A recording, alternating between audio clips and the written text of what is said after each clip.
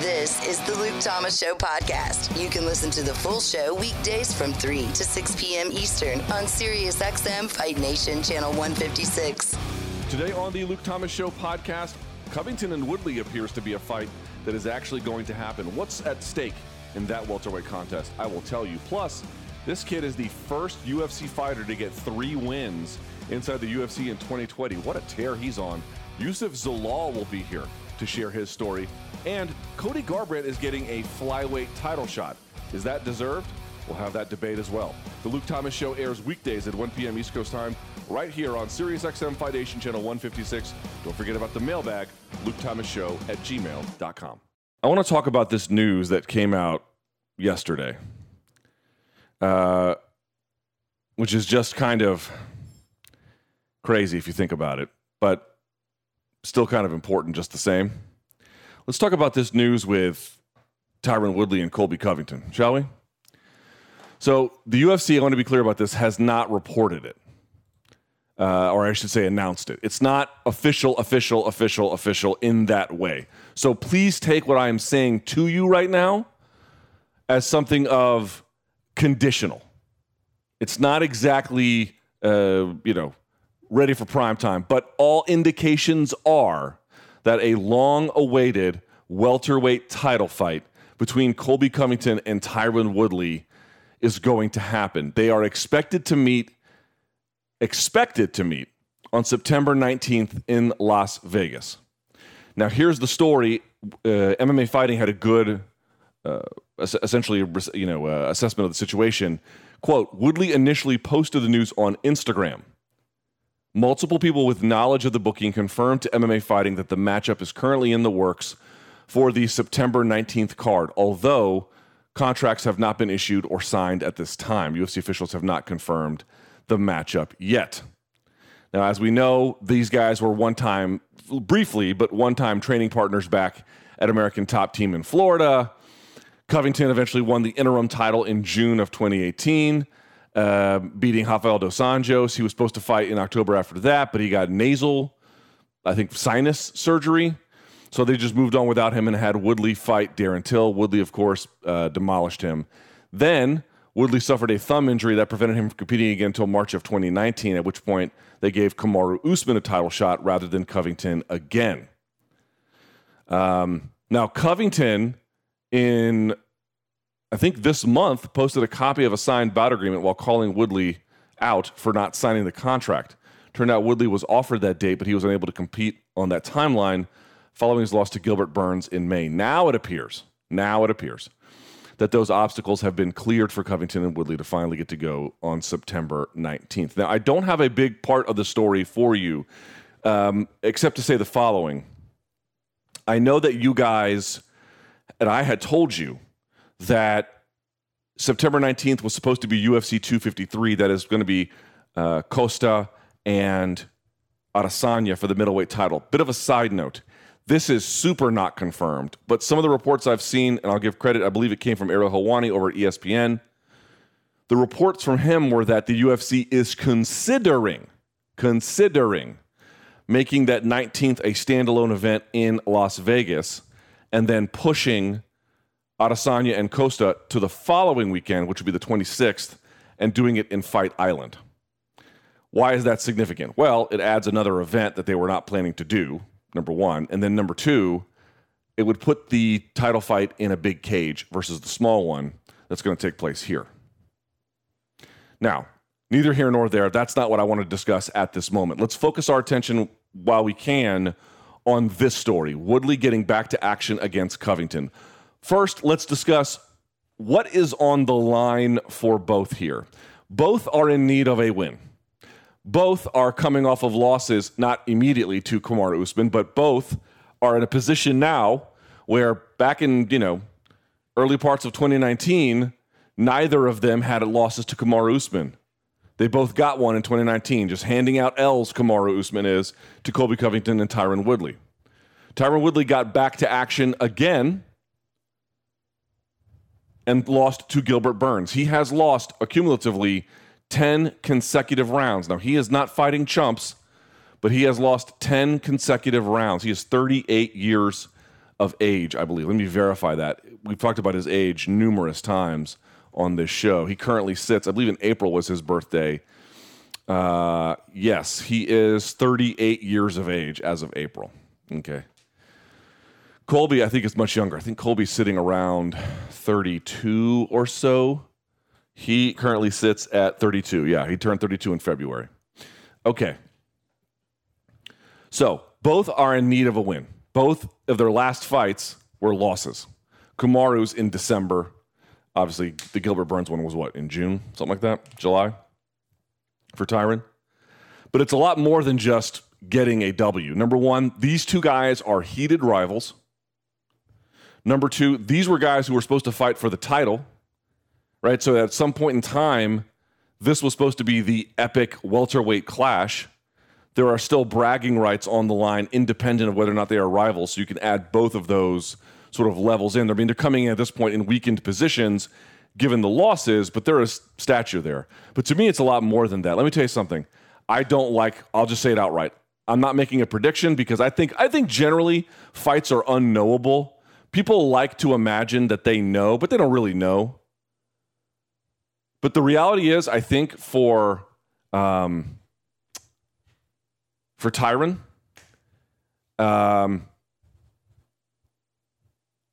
I think if he loses this, that's probably it. And I don't think he's going to win this one. Covington pushed Usman to the brink. Now, I know that the scorecards were all over the place, where even I think one of the scorecards had him up 3-1 heading into the fifth. But the other ones were kind of in the middle, 2-2. I think the other one had Covington up 3-1. I mean, those were all close fights, close rounds. And given how well Masvidal did in the wrestling department against Usman, and granted, there's a lot of different factors at play there, late notice, fighting at 6 a.m, all that stuff. Covington likes his chances a second time. I would say Usman's toughest fight in the UFC. I mean, maybe you want to say Masvidal because it went the full distance, but I would say like the tension and the damage he took was much more significant in the fight with Covington than anything else. I still think Covington is very much a high-end, top-level welterweight, and you can like that fact or you can hate that fact, but I just think it's the reality. Now, I will say this. If Woodley gets a win, that is hugely redemptive for two reasons. One, he would end the losing streak he's on, the bad one. Again, not just 2 fights, but 10 consecutive rounds. I mean, for people who are fighting non-title affairs, that's 4 fights or more. To lose 10 consecutive rounds? That means you could have potentially lost 3 fights in a row, lost all of the rounds in those fights, then had a 4th fight and gotten finished in that one. I mean, that's a very bad losing streak, okay? So he would stop that. Number 2, getting it over a rival. Number 3, I think the most important part about this, if he gets that win, the key to understanding it is not merely stopping the blood loss, so to speak, from the losing streak. It is, on top of that, you would now be beating a top-level contender. He hasn't done that since he beat Darren Till. So that means you'd be like right back in the thick of things. Now, I don't know that it would mean he could get a title again, but if he loses, you got to look around and say, that's got to be it. Again, Covington, Burns, Usman, they're not chumps. But what are you doing this for, to just take L's against the top-end guys if your goal is to get the title belt? I mean, it seems completely out of reach at that point. You could maybe take some fights against some other guys and win, but the purses would be a lot less. The fights would be a lot less interesting, and they'd be just as much work, if not more. You got to be really careful about that kind of stuff. And for Covington, if he wins, ladies and gentlemen, he's right back in the thick of things himself. But I'll say this. If Woodley loses this one, he will have some very, very serious choices to make at that point. And I got to be honest, this is not a prediction. This is not Luke saying, oh, he knows what's going to happen here. Ladies and gentlemen, I do not know what is going to happen here. But if I'm just reading the tea leaves on how Woodley has looked and what particular skills Covington brings, granted, he has some unique weaknesses too, but he has say what you want about Covington. He's got high volume output, ridiculously strong degree of cardio, great takedowns, relentless pursuit of them, can press you into the fence, overwhelm you with rain. I mean, listen, sometimes a place can flood because it gets overwhelmed in one quick go with just a torrential downpour. Sometimes things can get flooded because the rain just doesn't stop. Either way, you're getting flooded. That is Covington's mark, the latter of them. He's not going to wow you with punching power or, Khabib-like control on the ground with ground and pound. He doesn't do much ground and pound. But he just will break you with relentless pursuit of offense. That's a very bad matchup for this version of Tyron Woodley. It's always been a bad matchup in that sense, but he had other things going for him. A lot of those have been taken away. That's a tough fight, man. I understand why he's taking it. Go big or go home. Okay, I respect it. That's a tough fight, and I don't like his chances. And if that comes to fruition, you've got Colby Covington immediately relevant at the top of that division again, and you've got a Tyron Woodley who has to ask himself some serious questions. Or you've got a Covington who is now very much reeling since coming off that great win over Robbie Lawler, and you've got a Tyron Woodley who's all of a sudden back in it. Huge, huge stakes involved. Hey everyone, this is Lisa Ann, and I'm here to tell you about my new podcast, The Lisa Ann Experience. This is my chance to share with you my experiences, past and present, including how I went from living in the fantasy world of adult films to talking fantasy sports on SiriusXM. Each week, I'll introduce you to some of the people I've met on my journey and invite friends on to help me read through the endless ridiculousness that lands in my inbox. New episodes are available every Wednesday on the SiriusXM app and Apple Podcasts. Youssef Zalal, by the way, the first fighter in 2020 to have 3 UFC fights, and in his case, I believe all 3 are wins. I mean, he was talking about killing the game right now. That's what this guy is doing. Just an unbelievably good job as a prospect, and only 23 years of age. On top of that, really young. Let me see how many fights he has. A bunch of fights. I think he's got I want to say 13, something like that. We'll pull it up here out of Factory X. Sorry, 12 fights. 12 fights. I'm not sure how many amateurs he has. And I believe he joins us via the magic of Zoom now. Hi, Youssef. How are you? What's up, brother? How are you? I'm doing quite well. Well, first of all, congratulations, man. 2020 is going badly for the entire world except Youssef Zalal. You have to feel a little bit good, maybe a little bit weird about that, huh? No, man. So it was definitely weird. I was like, this is a quick story. I was so when we were quarantined for 3 months, and I couldn't do nothing. So I have Ramadan. Ramadan basically it's a Muslim community. We do a lot is basically you fast and you can't eat or drink throughout the day until during at daylight, night. right? Yeah, during daylight. So sun goes up all the way to sun goes down. So basically I'm not drinking or eating for about 14 hours plus, just staying at home. And I couldn't go anything. The whole state was shut down basically. So for me, it was just sitting here and I was like, man, what am I doing? What am I going to do with my life, man? I just had my UFC debut and then I'm happy that I had the UFC debut. Now everything just shut down and I don't know what's going on. And then I was like, you know what? I'm about to raise chickens in my apartment. I raised chickens in my apartment, baby chicks. So that's how crazy life was going for me. And then all of a sudden I was like, as soon as Ramadan was over, coach was like, well, we're going to have smaller groups to train with, 10 people or less. And then it's the same people, all we're doing is training and go home, train, go home. That's it. And I was like, yeah, that sounds great. I mean, I got nothing else to do. And then from there, the rest has been history. We had 2 fights in a row. So that's pretty awesome. So you fought, as you mentioned, UFC 247 in February. That was pre-pandemic. Then you got that win against Jordan Griffin in June. How did the call come about to fight in August? It was June 27th and then August 8th. Was that 6 weeks? When did they call you?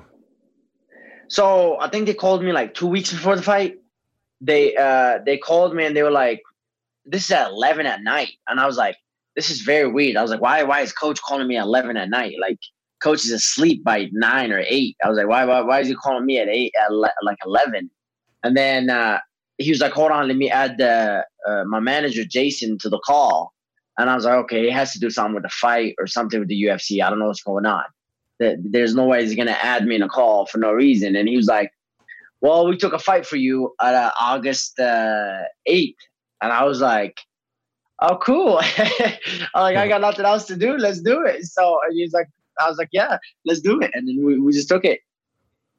Amazing. Well, congratulations. It seems to be going really well.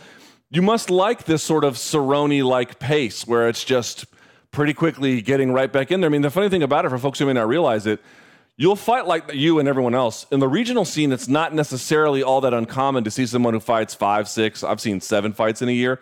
In the UFC, it's really hard. This is a special time. Is this a pace you want to keep for as long as the UFC will let you keep it?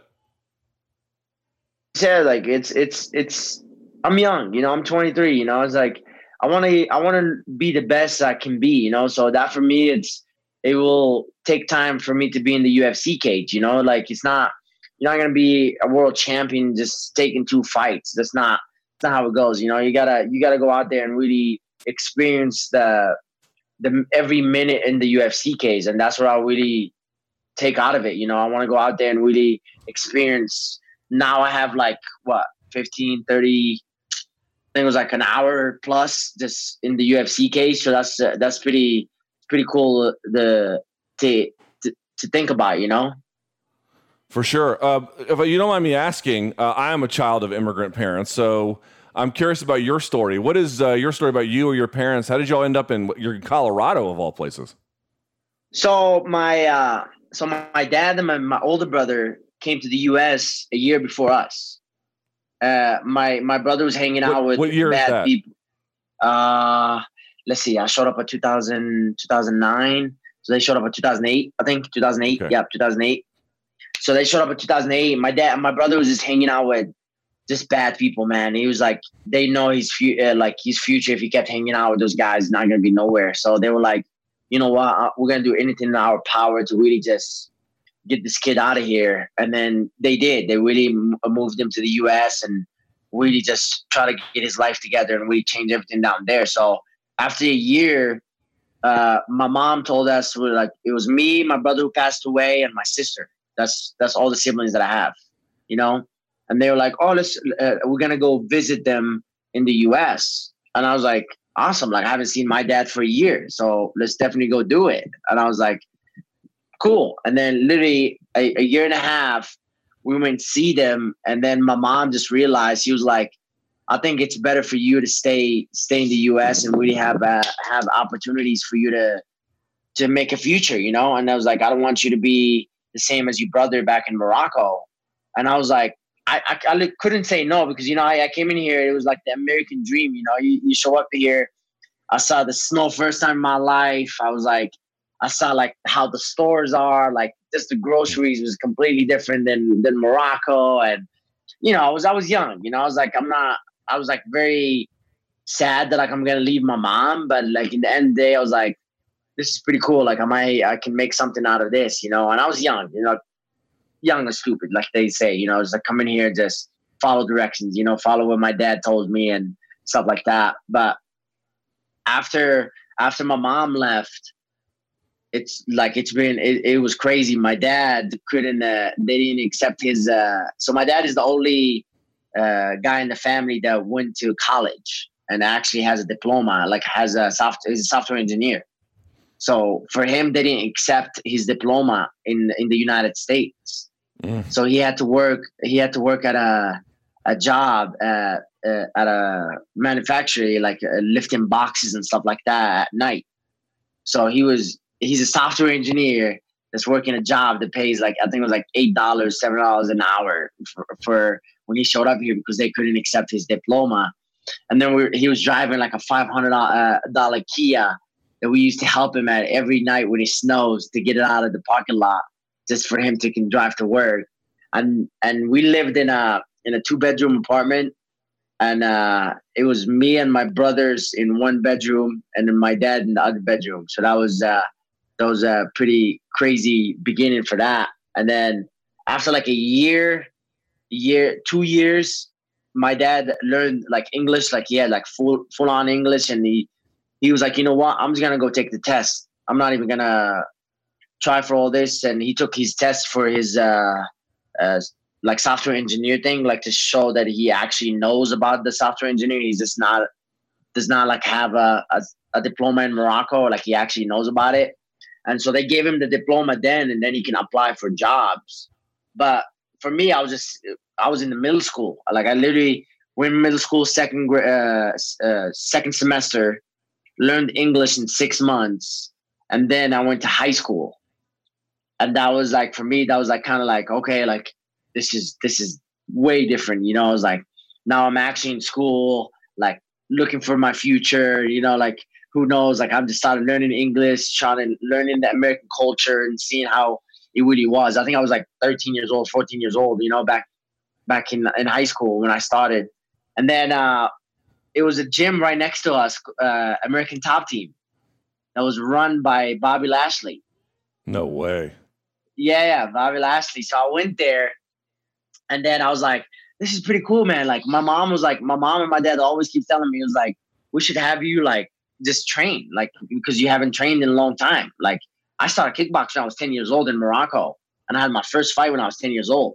So when I came here, I had to forget about it, all that. All I had to do is learn English and go to school, because that's the main thing you do. You know, you come to the United States and have your dad basically take care of you, you know? And then we went in there, and I was talking to Bobby Lashley. I didn't even know who he was, by the way.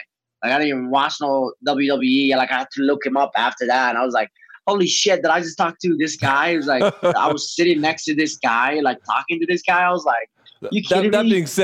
That being said, I've seen Bobby in person too. He doesn't look like the average person. That's what I'm saying. So when I talked to him, they had him, he just got done practice, and he was sitting in the chair sweating. And he had a personal guy that's giving him water, and he has towels on him, and he's talking to us. He was the manager of the gym. Bobby Lashley was the manager of the gym back then. And he was talking to us, and he was sweating and sweating and sweating. The guy keeps giving him a towel, cleans, again, gives him a new towel. He's just nonstop, and he was trying to explain to us the prices and all this and that. I was excited. I thought I was going to go in, and then I go back to the apartment complex, and my dad said, like, yeah, I can't afford it. You're not gonna go to this gym. So I was almost like heartbroken. I was like, man, damn. I was pretty excited, like to see to go back to kickboxing and really do something fun, you know, like that I really enjoy. So we had to wait another year. I waited another year. I'm 3 years into the United States. He goes in, and he told me, he was like, let's go see the gym again. And we looked at it, it was closed. The gym closed. No and way. They opened a bigger one, like a huge one, right, like a couple blocks away from us. And then I was like, okay, let's go check it out. We checked it out, and it was Bobby Lashley, but he actually had a manager this time. He had everybody, so I'm assuming they were doing good. And then I started doing jiu-jitsu then. That was my first day doing jiu-jitsu. And I walked in there, and I was like, what the hell is this, man? And we're like, we hugging each other. We don't, no shirts, no this, no that. I was like, you sure you want me to do this? I thought I came here for kickboxing. I was like, I didn't came here for jiu-jitsu. And he's like, no, this is MMA, like it's an MMA gym. Let's explain it. Started explaining it to me, and really started, like, I think the first day we learned was arm bars. Like, first day I was there, they were showing arm bars. And I was like, so Youssef, let me interrupt for a second, because there's a bunch of things I want to get to, and we are a little bit short on time. So wait a second. So where is your dad and your mom now? So my dad is here, and my older brother is here, and my brother who passed away was here as well. And then my mom and my sister back in Morocco. I seen them last year for the first time in 11 years. So how do they watch, or they must watch what you're doing? What is how do they watch what you've been up to?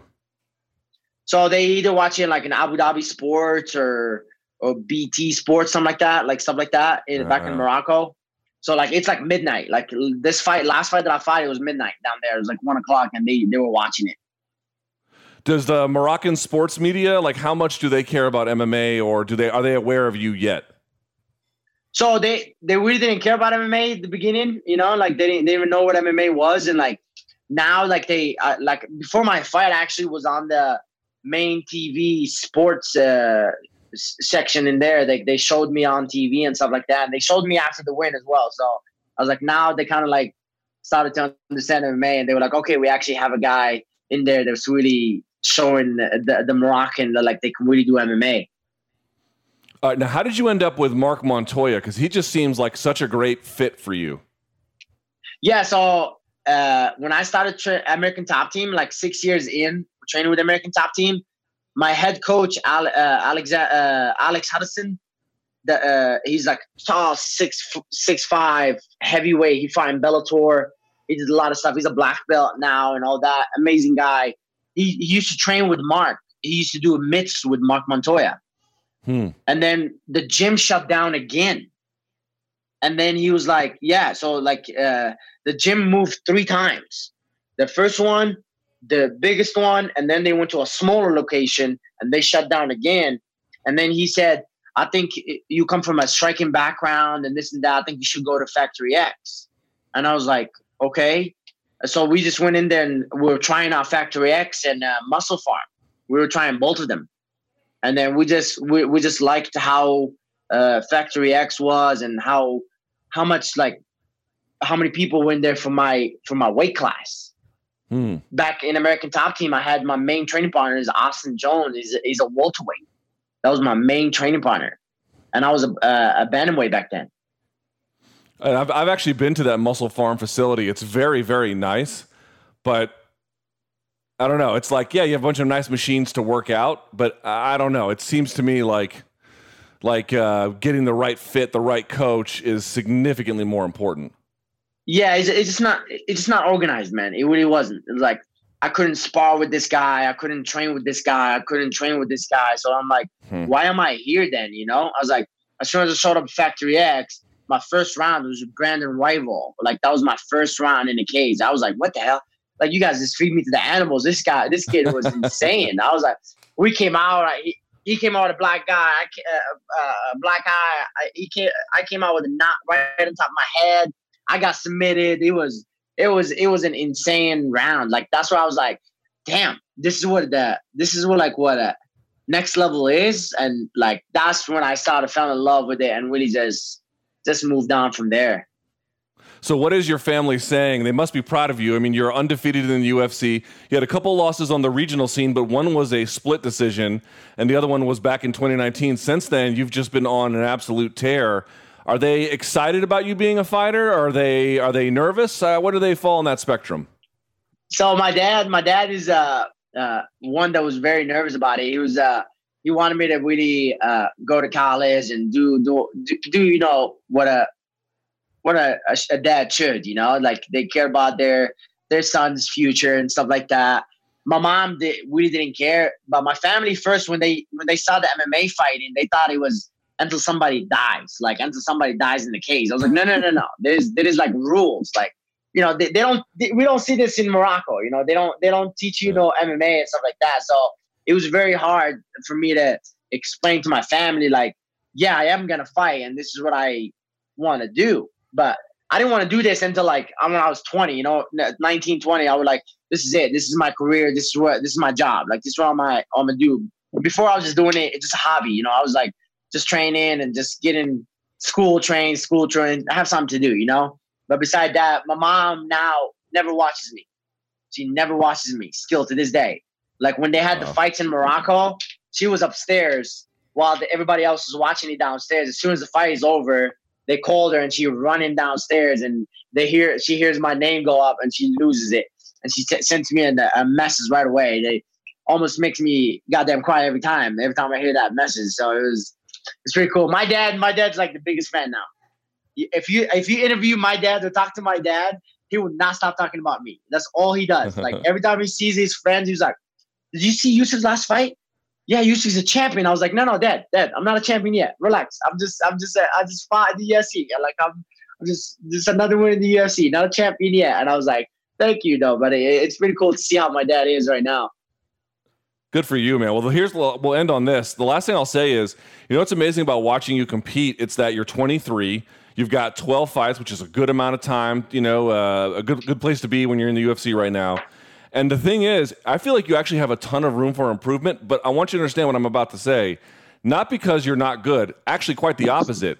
I can see you have really good timing and really good distance and an understanding of what you're supposed to do. And I can see that those natural abilities that you have developed, there's still so much more you can do with them. So, dude, you're already super talented and you've still got plenty of room to go.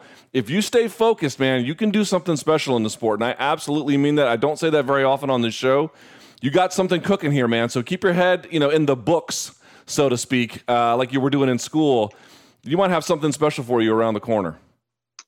Oh, my man, I appreciate it. That's why I'm very happy that the circle that I have around me, the people that I have around me and really the environment that I was around, it's like, for me, it was like we're not just trying to be average, we want to be the best of the best. And like Coach Mark Montoya said, we want to be elite in this game, and we really want to learn as much as possible. And that's why for me, I tell everybody, I'm like my worst critic ever. It's like I go in fights, I'm like, man, people think this is an awesome fight or like this and that. And I was like, man, that was like shit to me. That was not as good as I wanted it to. I want to be recognized, oh, you don't have to have the athletic abilities that everybody else has or anything else. You really use your brain like it's cool in fighting. You can study the game and really learn the game. You can see the movement, you can learn all this stuff. Not a lot of guys do this stuff, a lot of guys just go in there and fight. And that's why a lot of guys do well, because all they do is just fight. But we can do both. And still, for me, it was like focus on the brain. I wanted to show my family. It was like, listen, I know you guys think about the brain. I think about the brain as well and stuff like that. So I wanted to show them, listen, my style is make it less hurtful to me and more hurtful to them as possible, and that's why I think I really showed that the last 3 fights and really not get hit as much as everybody else get hit in the fights. No doubt about it. You got a really smart approach. You got a smart coach. Stay focused, kid. You can do really good stuff. We have to go. Youssef, we'll get you back on soon. Enjoy, all the fruits of your labor. Stay focused, and congratulations on all your success. Thank you, guys. I appreciate you, man. Thank you. Dan Patrick Radio is Sirius XM's home for Australian rules football. Walks into all styles. Oh, drive deep. Join Australian media icon Eddie Maguire for Aussie Football Rules America as he brings you the latest celebrity chats, tips and expert analysis of Australian football. Then stay tuned for the Aussie Rules Game of the Week. Kick the goal and Fremantle win it after the siren. It all starts Thursday at 6 p.m. Eastern on Dan Patrick Radio, Channel 211 and the Sirius XM app. The next flyweight title shot is going to happen at UFC 255 on November 21st. I don't know where the location is. Is that a Fight Island event? I honestly don't know. I suspect that they might be doing that. But it's TBD as it stands. TBD as it stands. Flyweight title fight. Deiveson Figueiredo going to put his title on the line for the first time in his first defense against Cody Garbrandt.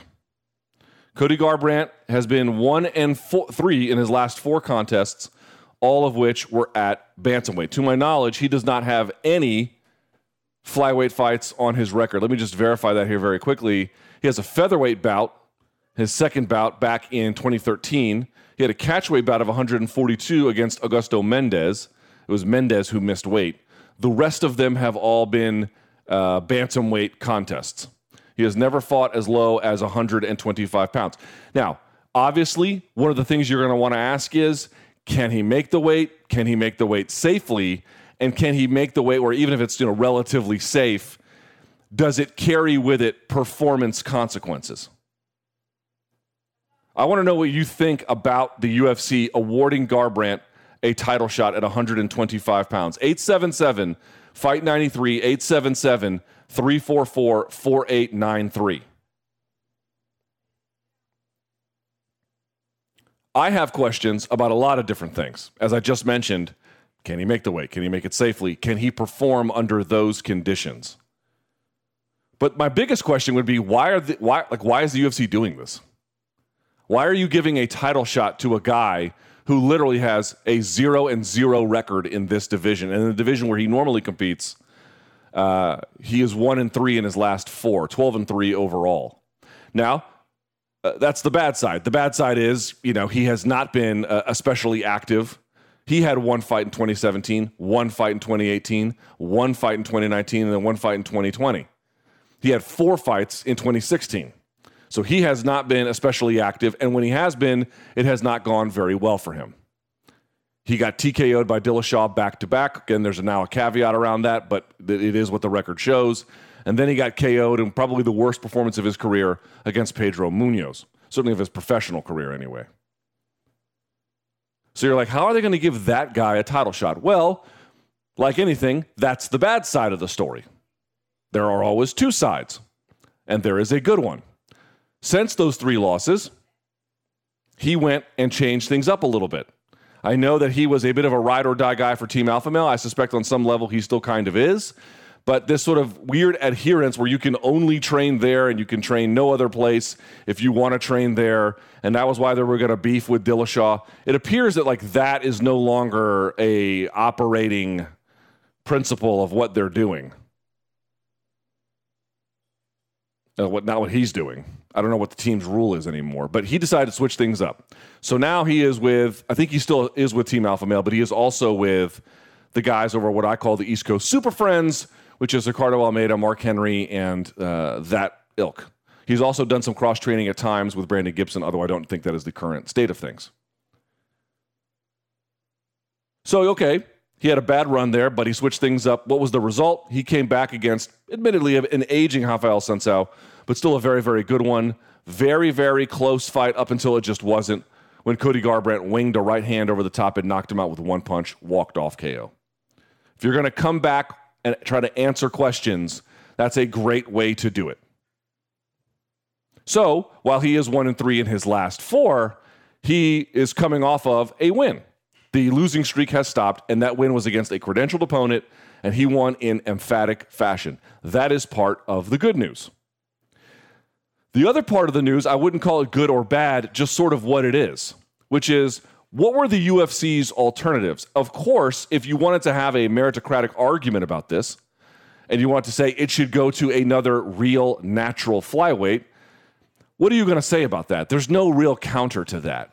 You can make up reasons to counter that, but if you're speaking about meritocracy, that is the beginning and the end of that conversation. However, if you are speaking about what the public has an appetite for or what is commercially viable, well, then the conversation begins to change. If you are going to have a conversation about less so meritocracy, but what could just be interesting, what could just be competitive. Sometimes people conflate meritocracy with how good the competition is, and that's not the right thing to do. That's not the argument. The argument is not you can only be competitive by picking the most meritocratic choice. In fact, sometimes that's exactly the opposite. Now, I'm not saying that's necessarily the case here. I'm just saying you have to disentangle the two. You can find meritocratic opponents that are tough, and you can find meritocratic opponents that are not. You can find opponents that have nothing to do with meritocracy who are super tough, and then, of course, the opposite of that. They are not necessarily related. And that is part of this appeal. There is an argument to make that the way in which Cody was showing himself against a Sunsao is that he has a degree of caution he'll be exercising in ways that he didn't, which frankly you would say is necessary for winning, but it may not be necessary for, or at least a strong condition of excitement. Still, there is also some reason to believe that a Cody Garbrandt fight versus Deiveson Figueiredo will deliver on more fan expectation and excitement than some of the potential alternatives. So that's there. But the big key is to look at who were the other 2 possible choices that UFC could have gone with. I mentioned 2 because I don't know how you could have any others. The 2 top choices would have been Brandon Moreno or Askar Askarov. Now, why didn't the UFC go with them? They could have. In fact, you really could have gone with Brandon Moreno. I think the reasons are pretty straightforward. Both of them are deserving flyweights if there are any deserving flyweights at all. If you are going to pick flyweights and you are going to say who stands out as a top contender, those are the names you have to conclude are at the top of that division. You don't like one, you can go with the other. I would have said Moreno is a little bit more deserving than Askarov, but your mileage may vary. The key for me, though, is not that. The key is, what did they do to earn a title shot? And when I ask that question, it means two different things. One is, what did they do to put themselves at the relative top of their division? The second part is, did you do something spectacular along the way to rally public support? Did you do something along the way to capture the public's imagination? Did you do something that just you can really hang your hat on as a not merely identifying feature of your greatness, but as just a seminal moment on your path to the top of the food chain? And the answer is, for both of them, not really. Now, understand what I'm saying to you. You don't necessarily have to have those things to merit a title shot. In fact, a lot of people get title shots without them. But it looks like the UFC, after reconsidering things, wants to grow their division. Moreno is young. Askarov is young. They are winning fighters. They're coming off, I think, 2 wins themselves, both of them decisions. But very tough fights, very entertaining fights. They're talented. But neither has had that moment where they really kind of stuck it to somebody and got a title shot. And I know what people are saying. Aldo lost, and he's got a title shot. Right, but he captured a lot of people's imagination by making the weight, it seemed, safely and performing at a high level doing it. And, by the way, some people thought he won that. It's certainly in dispute. That's the key here. It's not so much what you got in the win and loss columns, although they matter.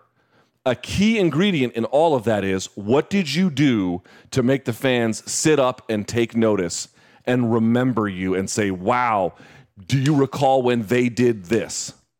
And again, your mileage on that is going to vary, but I would humbly submit, I think the UFC went in this direction because Cody has better name value. Cody had that moment against Rafael Sunsao, again, albeit at 135. And Askarov and Moreno do not have it. Not yet.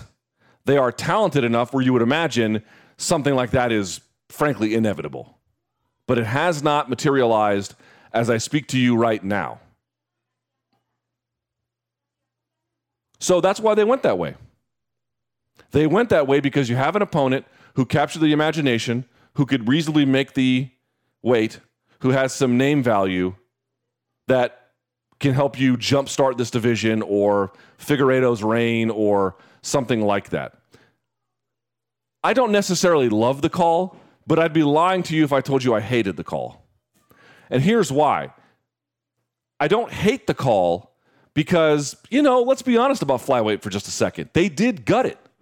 The guy who was the previous champion in Henry Cejudo dropped it and walked away, not merely from that weight class, but from the sport. And the UFC, they made their own errors in releasing a bunch of people too. It's not to say that bad luck just happened to them. But, kind of understand something here. The UFC had to make a choice about, if we're going to keep this thing around, how do we resuscitate it? This is a way to do that. It's not the way to do it, and it creates some additional problems, because what happens if Cody wins and then decides he wants to go up and fight the winner of what I presume will be Sterling versus Jan? Is he going to drop it again? Does he have any intentions of defending that belt? You guys know as well as I do, you can be a champ only if you have 1.5 divisions, right? If you have women's featherweight and women's bantamweight, you can be a champ. If you have, and you can, even that you can only do for a short time. For a short time, you can play that heavyweight, light heavyweight game. It's really about it. You can't do flyweight and bantamweight at the same time. It's not possible. You can't stay healthy. You're not going to, it's just not a thing you can do. So they're creating problems down the road. But I understand why they might want to take the paddles to the division and get it going again. My only concern about all of this, my only problem with it, to be quite honest with you, is you don't have to resort to things like this if you don't end up gutting your division. It's like, I get that the UFC wants to take this measure as a way to fix what's broken and, put some life into the division. Okay, man, you just be hating on that if you suggest that the better call is to give it to Moreno because that would actually be better for business. The argument for Moreno and Askarov is not one of business. But at the same time, it's like, dude, you only have to go around them because, they're still putting their resumes together. But the other part of it is because you just drained it. You drained 125. You made it inhospitable territory. And now you're trying to rebuild it. So, okay, I don't mind the rebuilding, but just, connect the dots here. You don't have to do that if you don't drain it to begin with. That's the reality. Thanks for listening. Catch the Luke Thomas Show live and in its entirety weekdays from 3 to 6 p.m. Eastern on Sirius XM Fight Nation Channel 156. On Twitter, follow at L Thomas News and the channel at MMA on Sirius XM.